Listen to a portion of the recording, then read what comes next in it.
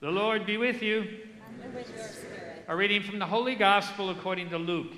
Glory to you, Lord. Lord, be on my mind, be on my lips, and in my heart. Jesus said to his disciples, "To you who hear, I say, love your enemies."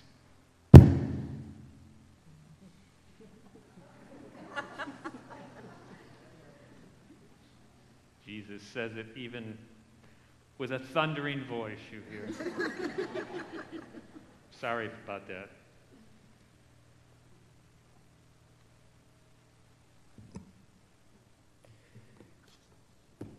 Love your enemies. Do good to those who hate you. Bless those who curse you. Pray for those who mistreat you.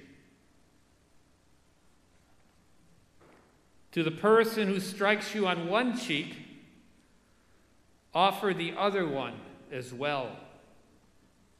And from the person who takes your cloak, do not withhold even your tunic. Give to everyone who asks of you. And from the one who takes what is yours, do not demand it back. Do to others as you would have them do to you. For if you love those who love you, what credit is that to you? Even sinners love those who love them. And if you do good to those who do good to you, what credit is that to you? Even sinners do the same. If you lend money to those from whom you expect repayment, what credit is that to you? Even sinners lend to sinners and get back the same amount. But rather, love your enemies and do good to them.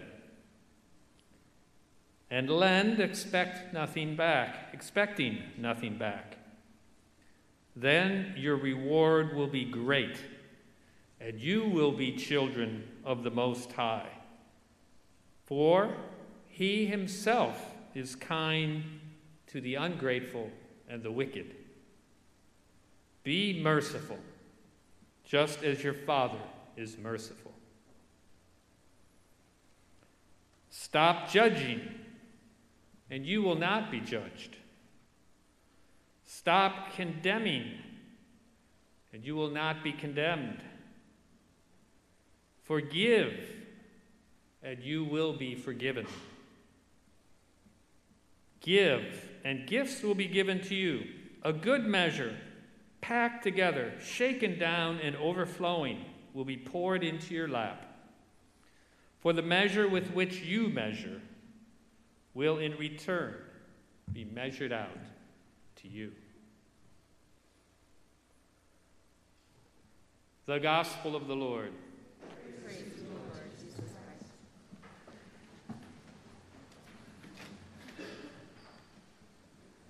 Wow.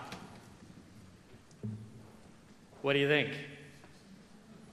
Don't raise your hand, but myself included. How many of us really live up to this gospel passage? This is as hard as it gets. This is as radical as it gets. And you know what? Jesus isn't really just saying, here's some suggestions.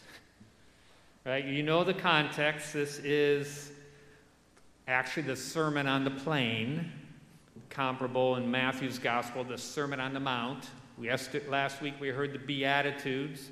Jesus is laying out the principles of his kingdom. The second reading talks about an earthly person and a heavenly person. What Jesus is saying is that in this world, if the children of God don't look any different than the people of the world, then something's not right.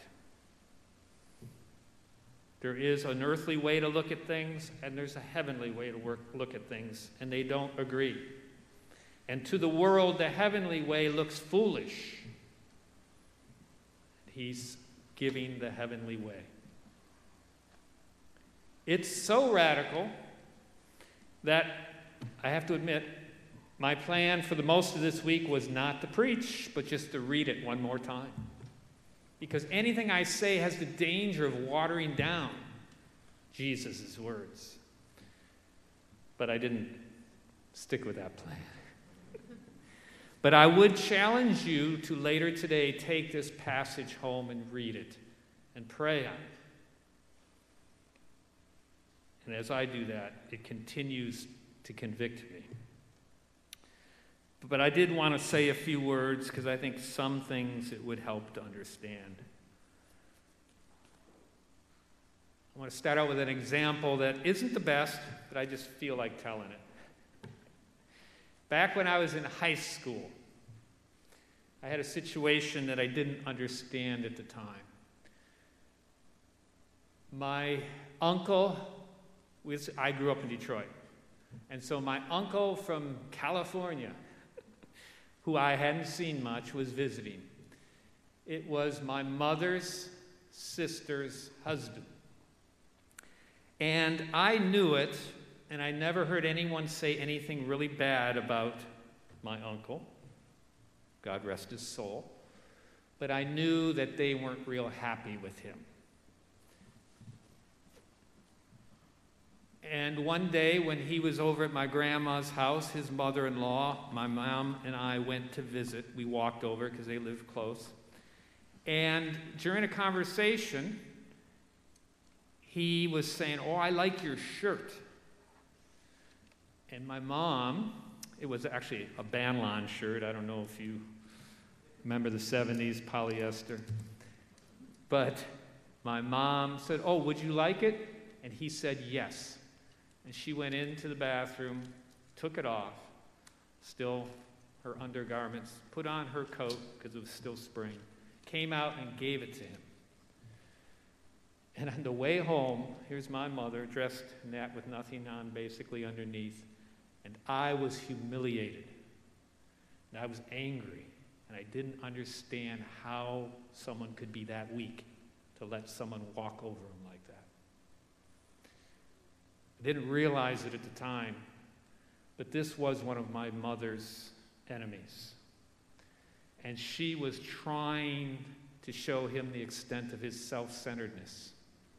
She was trying, I think, to follow this gospel passage literally. Now, I don't think it changed him. It didn't really work, I don't think. Next day I went back there, he was happily wearing his shirt. But it did say something to me that I didn't understand at the time. What Jesus is saying is that we are in a world where there is good and evil. We are in a world where there are problems. And when you encounter that, how are you going to respond? How should we respond? I think he's saying you need to do it in ways that try to show others how ugly evil really is. Bring it into the light. Never respond to evil with evil. So Jesus goes on to say, if someone slaps you on one cheek, turn and offer the other. Perhaps you know the context. The context probably is because Rome occupied the territory and they were brutal oppressors. And in Matthew's gospel, especially, Jesus says the words are, if someone slaps you on the right cheek, turn and offer the other. Implies a backhand. This is really probably talking about an insult. And the Roman government and their soldiers would constantly insult the persons they occupied, trying to get them to retaliate so that they could escalate and be more cruel. That's the nature of evil. Evil seeks to create more evil. And if someone hits with the backhand and insults, or someone insults us, it's wrong. But how are we going to respond? If we insult back, It might be more understandable, but it's still wrong. So Jesus is saying, don't respond to evil with evil, but find a way to help bring the evil into the light. If someone takes your outer cloak, don't even withhold your tunic. St. Francis did this for us Franciscans. What Jesus is kind of saying there, if someone's got the gall to take something that you really need to stay warm, give them the rest of your clothes and stand there naked, so that the world may see how cruel their actions are. The list goes on. Do good to those who are your enemies, and don't do good to others. If there's evil in the world, how can we more bring the evil to light? We need to be better at doing good and being generous and good, especially to those who are doing evil. It's crazy, right? The world doesn't think that works. And in a way, sometimes it doesn't work. That's why I brought up the example of my mother. But sometimes it has effects that we don't see. Collateral damage, if you will. I saw it. It affected me. Doing what Jesus asks or commands is important, even in a world where it doesn't seem to make a lot of sense. And so, the principle is when evil exists, we need to oppose it, but without doing evil ourselves. Kill it with kindness. Be better at being good. And then he goes on to another one, forgive. Forgive and pray for our enemies and those doing evil. That's so important. Because when evil happens and more evil and retaliation, it just is an endless cycle until it's stopped. And in order to stop it, it must be forgiven. And we ourselves must refuse to respond that way. Our world really doesn't do a real good job at that.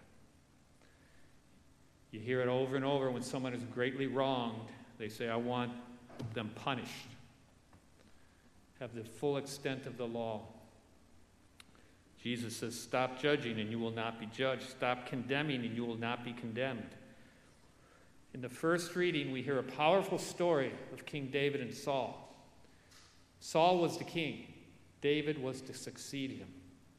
Saul knew that was going to happen. He could see the writing on the wall, and so he was trying to kill David. And you hear in that story that God delivered Saul into David's hands. But he refused to punish him because he was the Lord's anointed. He took his spear and his water jug, walked back to the other side of the lines and said, the Lord delivered me into your power today, and you can see that I'm no threat to you. Later, the passage that we didn't hear, David explained to his person he was with that if the Lord wants him killed, the Lord will kill him. It's not my job. It's not ours. Vengeance is the Lord's. What this passage really is saying is that our job is not to condemn people. Our job is to pray for them, to love them, to let the Lord, in the final judgment, do with them as he wills. That's hard. And our criminal justice systems and our punishments do make sense if they're for rehabilitation, if they're to prevent more crime or to restore justice for those who have been wronged. But if it's a punishment, if we fail to forgive others, how are we really any different than those who commit the crimes? This is challenging. And oftentimes we think these won't work. They're foolish. But the Lord commands us to do them anyway, because he's telling us that they do work, even if you don't see how. And even if you don't see how in this life, they will reward you in heaven. And so, once again, I want to emphasize how radical this is. Jesus is gathered with his disciples at the beginning of his ministry. They're occupied by Rome. The disciples think Jesus is going to overthrow the Roman Empire with force. And he gives this sermon or homily. It's probably not a good example, but it's like Ukraine right now with Russian troops at the border. Jesus going in there and giving this homily. People are going to say, it ain't going to work. Jesus commands us, even when it looks this crazy, to do it. One thing we forget is that that little group of disciples really did overthrow the Roman Empire. It took 300 years, that's about 5 generations. Never happened in their lifetime. But through the faith, the love, following Jesus' commands, the blood of the martyrs, the Roman Empire was converted. Constantine in 312 declared Christianity the official religion of the empire, and it became the Holy Roman Empire. Since then, that's of course crumbled, but God established a church that continues to proclaim his love and that these do work. Perhaps you don't have the patience to wait 300 years to see the fruits of following this gospel. But Jesus says, trust. It's what I'm commanding you to do. It's going to do good and you may not see it. But you know what? On a practical level, I've seen it in smaller environments. I've seen it in our Franciscan friaries and communities where we had trouble. And when we forced to forgive one another and love one another, it makes it better. I've seen it in churches. I've seen it in classrooms when I taught in schools. Perhaps you've seen it in your families. Let us trust in the Lord and have the courage to be people of heaven living in the midst of this world, and trust that it is better to never respond with evil, to evil, to act in ways that bring it to the light, to forgive those who do wrong, to pray for them, and to pray for their conversion, and to always do as much good in the world as we can so as to make the evil less powerful. Let us be children of our God, and even if it doesn't work here on earth, our reward in heaven will be great.